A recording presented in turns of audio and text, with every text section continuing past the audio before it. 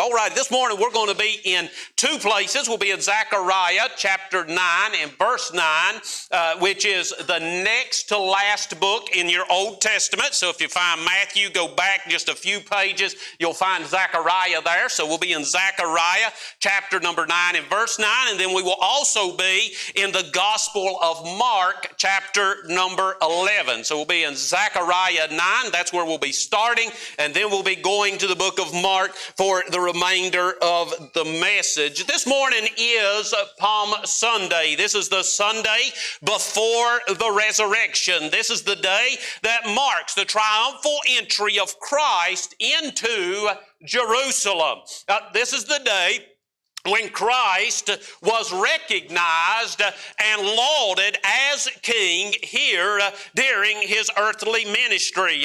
Some 450 years prior to Palm Sunday, the first Palm Sunday, some 450 years prior to that event, the prophet Zechariah had predicted that this day would come. And in predicting that this day would come, he gave us a clear indicator, a check mark, a box we could check that would show us that Jesus was indeed the Messiah. He gave us a prophecy that Palm Sunday fulfilled, which let us know without a doubt that Jesus was indeed the Messiah. Now it's interesting to note that this is one prophecy that was fulfilled. When we look in the Old Testament and then compare it to the earthly ministry of Jesus Christ, you will find that there were 333 Old Testament prophecies that were fulfilled by the Lord Jesus Christ during his earthly ministry. But as we come here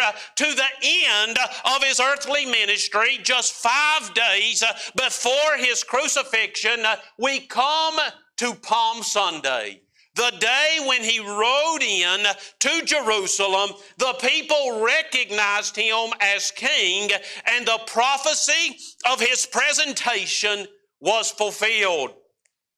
The account of Christ's triumphal entry is found in all four of the Gospels. Whenever you look at Matthew, Mark, Luke, and John, you will find that some events, all of them cover, some events only one or two, or maybe three of them cover. But when we look at this triumphal entry, we find that all four Gospels speak of the triumphal entry. But this morning, I want us to compare the prophecy in Zechariah chapter 9 and verse 9 with the record that Mark gives in his gospel, and just look this morning briefly at the triumphal entry of Christ. So look with me in Zechariah chapter number 9, Zechariah chapter number 9, and in verse number 9, the Bible says, "Rejoice greatly, O daughter of Zion.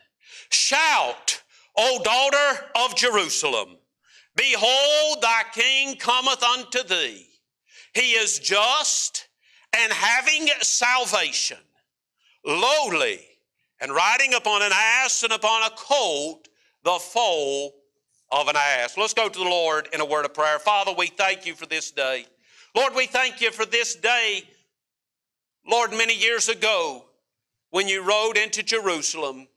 And Father, it was without question a fulfillment of the prophecy that, Lord, you were the Messiah.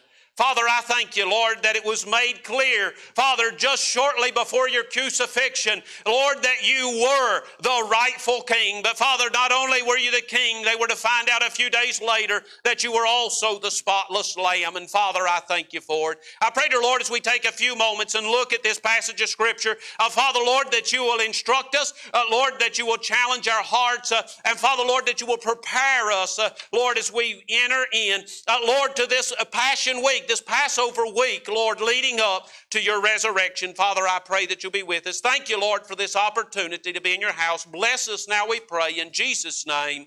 Amen and amen. Now hold your place there in Zechariah and turn over to Mark chapter number 11. Now we'll be looking at roughly the first 10 verses here in the book of Mark. And there's several elements here that we see in Mark chapter number 11 that reveal Jesus as the Messiah, the Creator, the Savior of the world. The first thing that we see when we get to Mark chapter number 11 is in verses 1 down through verse number 6. And boy, I'm telling you what, just an interesting thing that we find here. We find a ready colt. A ready colt, a picture of divine provision. A picture of divine provision. In verse number 1 of Mark chapter number 11, it says, "And when they came nigh to Jerusalem," this is Jesus and his disciples, they're on their way to Jerusalem from Bethany. They came nigh to Jerusalem unto Bethphage and Bethany at the Mount of Olives. He sendeth forth 2 of his disciples,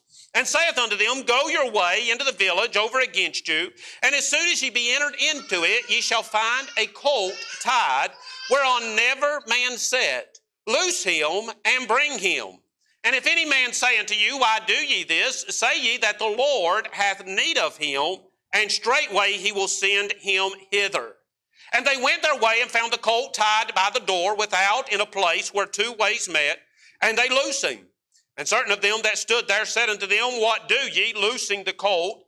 And they said unto them, Even as Jesus had commanded, and they let them go. Now, the passage that we just read in the book of Zechariah, we see that Zechariah had prophesied that the Messiah would enter Jerusalem riding a colt, the foal of a donkey. And here in Mark chapter number 11, we see that when the time had come for Christ to make his royal entry, a colt had been provided. Now, boy, I'm telling you what, there is a lot of things that I would like to say about this colt, but we're just going to make one application this morning, and that is the divine provision of the colt. And boy, I just don't know if I can even explain to you all the thoughts that are in my mind about this divine provision. You see, 450 years prior, Zechariah, under the inspiration of the Holy Spirit of God, wrote the words that the Messiah would come riding into Jerusalem, not just on a donkey, but he would come riding into Jerusalem on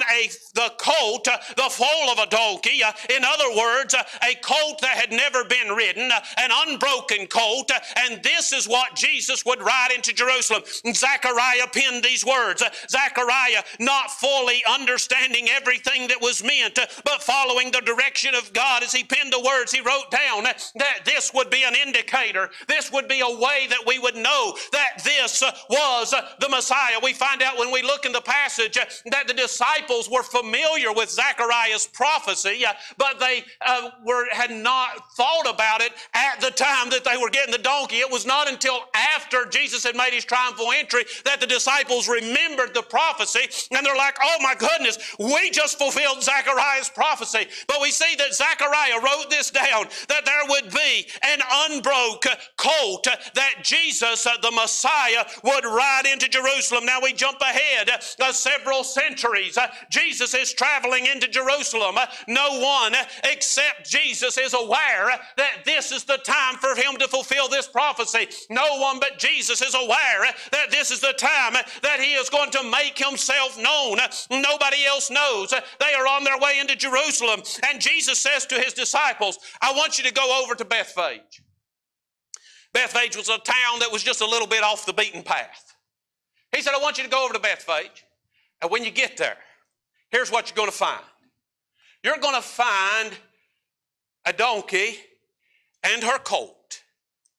I want you to loose them and bring them to me. And if anybody asks you why you're getting them and bringing them to me, I want you to tell them that the Lord hath need of them. Now, but like I say, there is so much here. There's just so much here. So the disciples, first of all, didn't argue. No argument. Just, okay, we'll go borrow the donkey. How Jesus knew the donkey was there, they didn't know. How that Jesus knew the owner would let them bring him, they didn't know. All they knew was that the Lord needed the donkey, so they went to go get the donkey. You know what? It would do us well if we would just learn to obey the Lord like that. But anyway, they go over to Bethphage, and they get to Bethphage, and sure enough, just as Jesus had spoken, here is a donkey tied to the fence with his mother. The disciples walk up, and they begin untying the donkey. They're going to bring them back to Jesus, and as they're untying them, of course, the owner, a natural response, says, hey fellas, what y'all doing with my donkey? And they said, the Lord hath need of him. And the Bible says, he let them go. Okay. He let them go. Now what do we see here? I believe we see here that at the proper time, at the proper place, when it was needed and where it was needed, God provided what was needed. When Zechariah wrote the words down, God already knew that this donkey was going to be born. When Zechariah penned the words, God already knew that the donkey was going to be there, that it was going to be available. God had already made provision at the proper time, at the proper place, when it was needed and where it was needed. God had provided the need. This young donkey had no idea of its purpose. Now, I've never been inside of a donkey's mind. I'm not sure what they think about, but I have to imagine they don't have real high aspirations. Now, if you've watched the Christmas show, what's the name of that? The Star, the Christmas show, The Star. It's a kid's Christmas show. Now, that donkey, he had some big aspirations. But anyway, you know, whenever you get in the head of a donkey, they just know that they're going to be a beast of burden. They're either going to pull carts, they're going to carry baskets, they're going to be a beast of burden. They don't have any real big jobs. And when this young donkey was born, and whenever he was growing up, he had no idea what his purpose was. But this donkey had been selected by the Creator of the world since time began, that he would be the donkey that would carry the Savior into Jerusalem. This young donkey, though he had no idea of his purpose, and by all indications that we have in Scriptures, his owners were not aware of his purpose. His owners were not aware what he was going to be used for. They probably had some ideas of themselves. Maybe he was a good-looking donkey. He was a strong donkey. They had some ideas, some places they could use him. Maybe they thought they could sell him. They had no idea what his purpose was, but God knew what his purpose was. And when the time came, when the time was right, God arranged for the colt to be born at the correct time, to be tied in the correct place, to be owned by the correct people, so that when the Lord had need of him, he was available. Divine provision in the donkey. You know what? Whenever I think of our lives, we're always trying to figure everything out, aren't we? We're trying to figure out every detail. But it really wasn't necessary for anybody to know the details until the Lord had need of him. And then everything became clear. Divine provision. We see that God made the donkey available. You and I need never underestimate the Lord's ability to work out the details. But not only do we see this ready colt, but I also look this morning in this passage of Scripture and I see a royal celebration. A royal celebration. This is deserved praise. Jesus has been doing earthly ministry for 3 years now. People have watched him. People have observed him. People have followed him. People have questioned him. People have doubted him. People have wondered who he was. People have questioned his doctrine, his philosophy. He's got some followers. He's had followers who have left him. The Pharisees and the religious people utterly hate him. It's been 3 years that he's been doing ministry. He is well known now. And it's come time for him to enter Jerusalem. As Jesus entered Jerusalem, word had spread that he was going to arrive. Now, a lot of people knew of Jesus. We know that he had fed 5,000 people, and then again he had fed 4,000 people. We know that he had taught many thousands of people. We know that many people had been healed and had seen the works that he could do, and so many people had heard of him. And so when word spread that Jesus was coming into Jerusalem during Passover week, and of course during Passover week Jerusalem would have been packed with multitudes of people. There would have been thousands and thousands of people there in Jerusalem, and word spread that Jesus was coming to Jerusalem. They decided that they wanted to see him. Once again, I see individuals doing what God had arranged for them to do. God had already arranged that he would be greeted with people, and these people began to throng. They wanted to see Jesus come in, and as he entered Jerusalem, the people lined the streets to see him, to celebrate him, to watch him as he entered Jerusalem. In that crowd that lined the streets, some were there out of curiosity. They had heard of this man and they just wanted to see him. Others were there because they believed in him. Others were there because they doubted him. For whatever reason, the streets were lined with people, and they were watching as Jesus entered. And as he entered, they began to lift their voices in well-deserved praise for the King of Kings as he entered the city. Look in verse 7 down through verse number 10 of Mark 11. It says, and they brought, this is the disciples, they brought the colt to Jesus and cast their garments on him, and he sat upon him. Just a little nugget for you here. This again goes to show that he is the ruler of everything.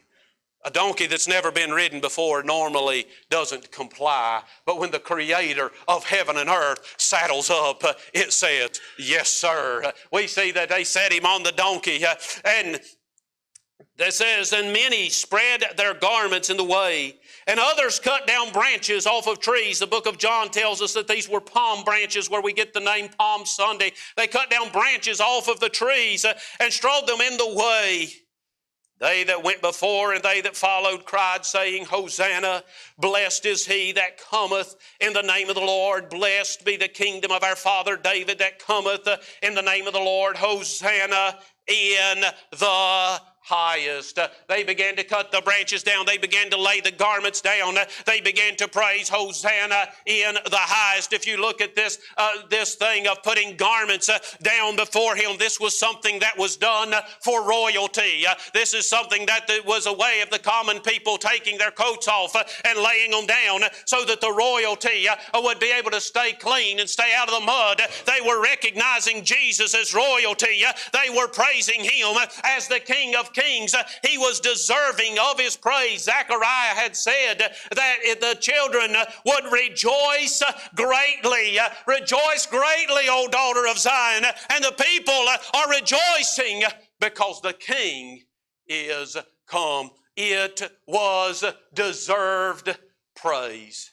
He deserved the praise that they were giving him. And let me just interject right here this morning that the King is always worthy of our praise. The King is always worthy of our praise. The trouble is, many who were waving the branches in the air and shouting Hosanna were praising the King for the wrong reason. You see, their focus, their heart, their desire was on their own physical, temporal, material desires. The Jews wanted a king who would deliver them from the oppression of the Romans. They had looked at the Old Testament. They had seen the prophecies that a Messiah was coming. And although the entire Old Testament had been written, teaching them about the blood sacrifice, teaching them about washing away sin, teaching them about their condemnation, the whole Old Testament had been written, drawing a picture picture that a Messiah was coming who would deliver them from sin. Because of their focus on their physical and material needs and their physical and material wants, they missed what the Bible was telling them. They missed what the prophets were saying, and they decided that this Messiah was coming to deliver them from Roman oppression. And as the king rode in on the donkey, they recognized this is the one we've been told about, and they began to praise him. Hosanna, Hosanna, this is the king. But as they lifted their arms in praise, they were praising him for what they were hoping he would do. But Jesus wasn't coming into Jerusalem to overthrow the Roman government. You know, isn't it interesting how we so often get focused on temporal, material things? And our desire that we express to the God of all creation is that he will intervene in temporal, material things. Do you know how many governments have came and went while he's been in authority? You know how much corruption has been in place? You know how many kingdoms have risen and fallen while God has been watching? These are temporal, material things that are the result of mankind and the way that they live and the decisions that they make. But yet, it seems that our focus always gets turned to the physical, to the temporal, to the material, and we begin to seek God. Will you help us in these material things? And many times God in His love and in His mercy and His compassion will bless us with material things, but that's not His focus. That's not why He came. That's not the deliverance He is offering. The deliverance He is offering is far greater than anything material or temporal. He is bringing something far greater. Jesus was riding into Jerusalem that day not to overthrow the Roman government. Had He overthrown the Roman government, another corrupt government would have risen. Life would have continued. Life cycles would have continued. It would have been a temporary thing. He wasn't coming to do something temporary. He was coming to do something eternal. He was coming to provide deliverance from sin.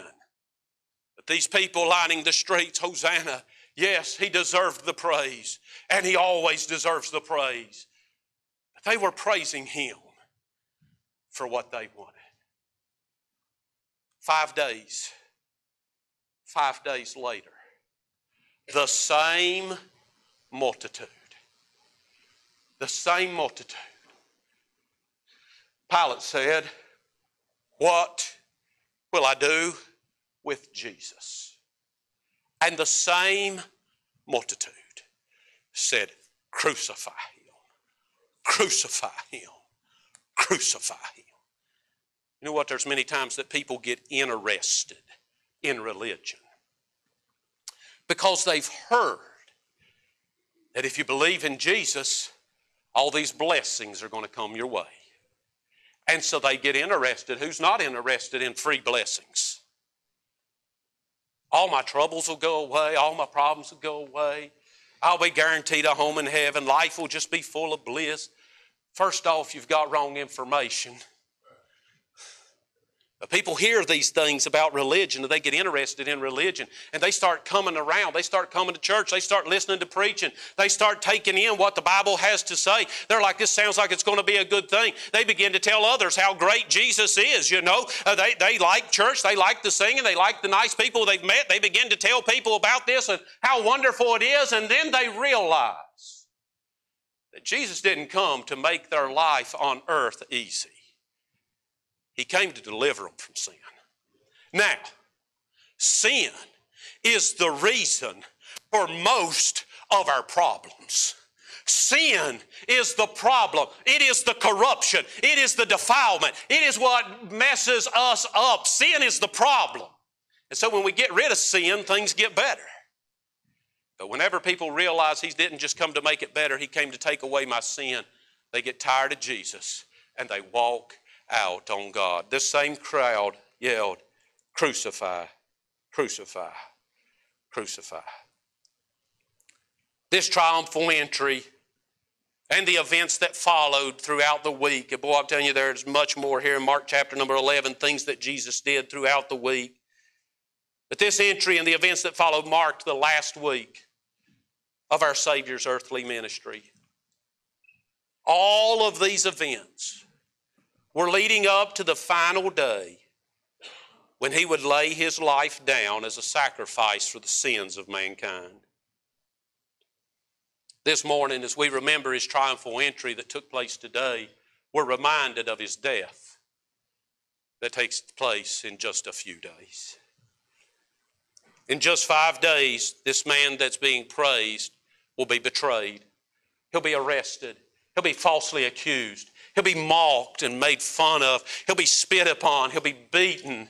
He'll be hung on a cruel cross to suffer, to bleed, and to die.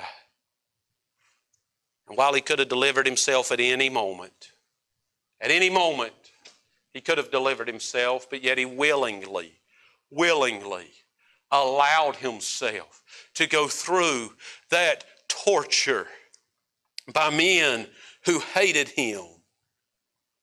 He offered Himself up that you and I might find forgiveness through the shedding of His precious blood.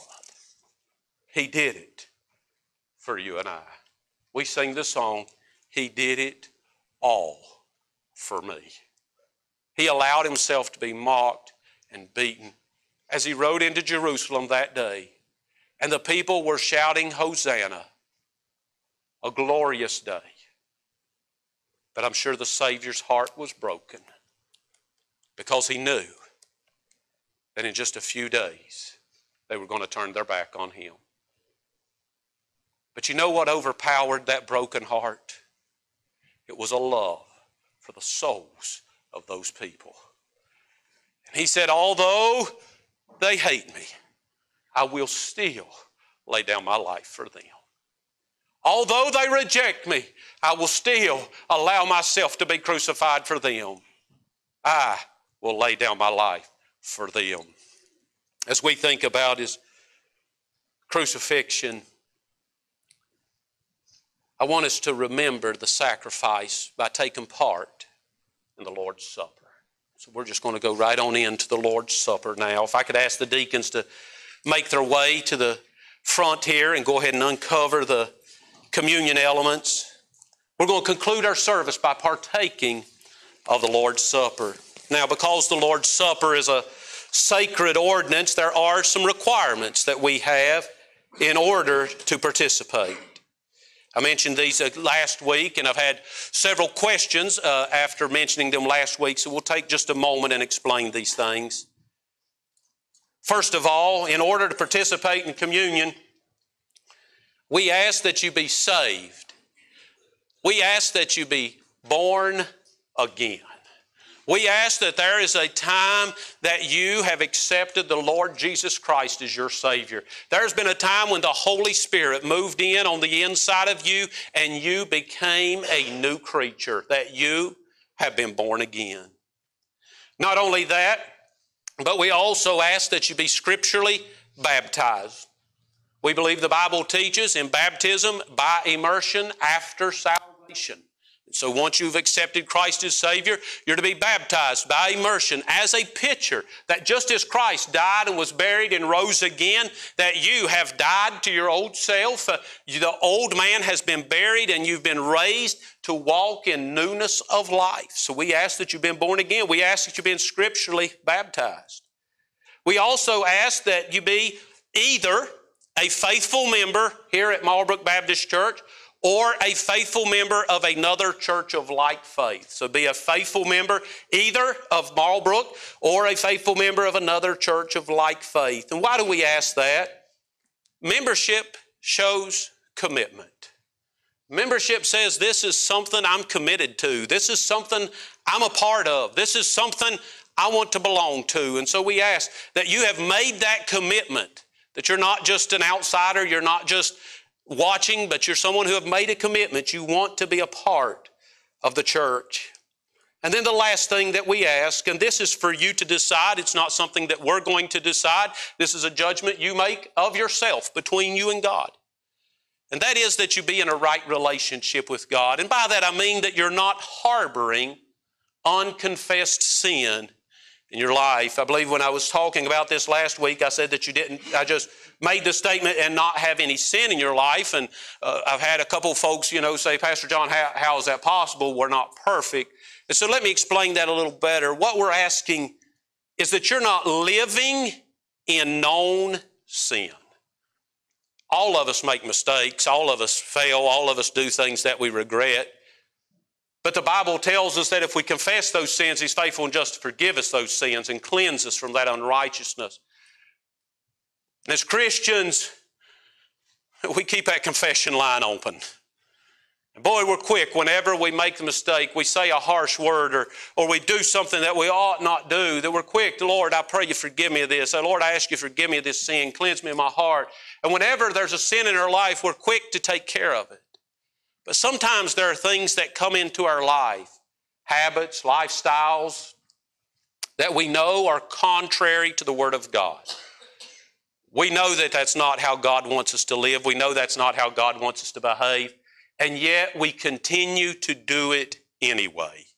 This would be living in sin. This would be harboring an unconfessed sin in your life. And if you're harboring an unconfessed sin, you're living in a way that you know is not pleasing to God, and you are not willing to confess it. Now, you can confess it right here, right now, in your pew.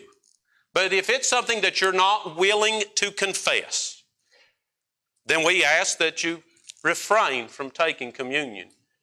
Because when we take communion, we're remembering the sacrifice of the Lord Jesus Christ. We're remembering that His body was beaten and broken and bleeding. Why? Because of our sin. And so if I take of communion, while at the same time harboring a sin that I am unwilling to confess. Now, I'm not saying that you may not have trouble again. I'm not saying that you're going to be perfect. But you are unwilling to confess it. You're unwilling to try to correct it. And you reach and take that communion. It's as if you are the soldier holding the whip. It's as if you are the one who is mocking the sacrifice that He made because you're unwilling to confess that sin. And so this morning we ask that you be born again, that you be scripturally baptized. We ask you to be a faithful member either here or at a church of like faith. And then we ask that you search your heart and say, Lord, is there anything that I need to make right with you before I partake of the communion? We're going to go to the Lord in a word of prayer. And then after we pray, we'll begin the communion service. Our Father in heaven, Lord, we thank you for this day. Lord, as we come to Palm Sunday, Lord, we're entering, Lord, what we remember as the last week of your ministry here on earth. Lord, you did many mighty works. Lord, you healed. Lord, you did astounding miracles. But Father, Lord, you forgave the sins of men. And Father, Lord, you come to this last week, and Father, you're preparing to go to the cross. Father, Lord, this morning as we receive this communion, Father, I pray that you will help us, Lord, to be sober-minded. I pray, dear Lord, that you will help us not to be careless. Lord, that we won't be flippant about this. But Father, Lord, that as we take the bread, as we drink the wine, Lord, although they're just symbols, Father, Lord, we will remember your body that was broken for us. We will remember your blood that was shed for us. And Father, Lord, that it will cause us to soberly consider, Lord, whether or not we are in a right relationship with you. Thank you, Lord, for your goodness. Bless now. And Father, we'll praise you in Jesus' name. Amen and amen.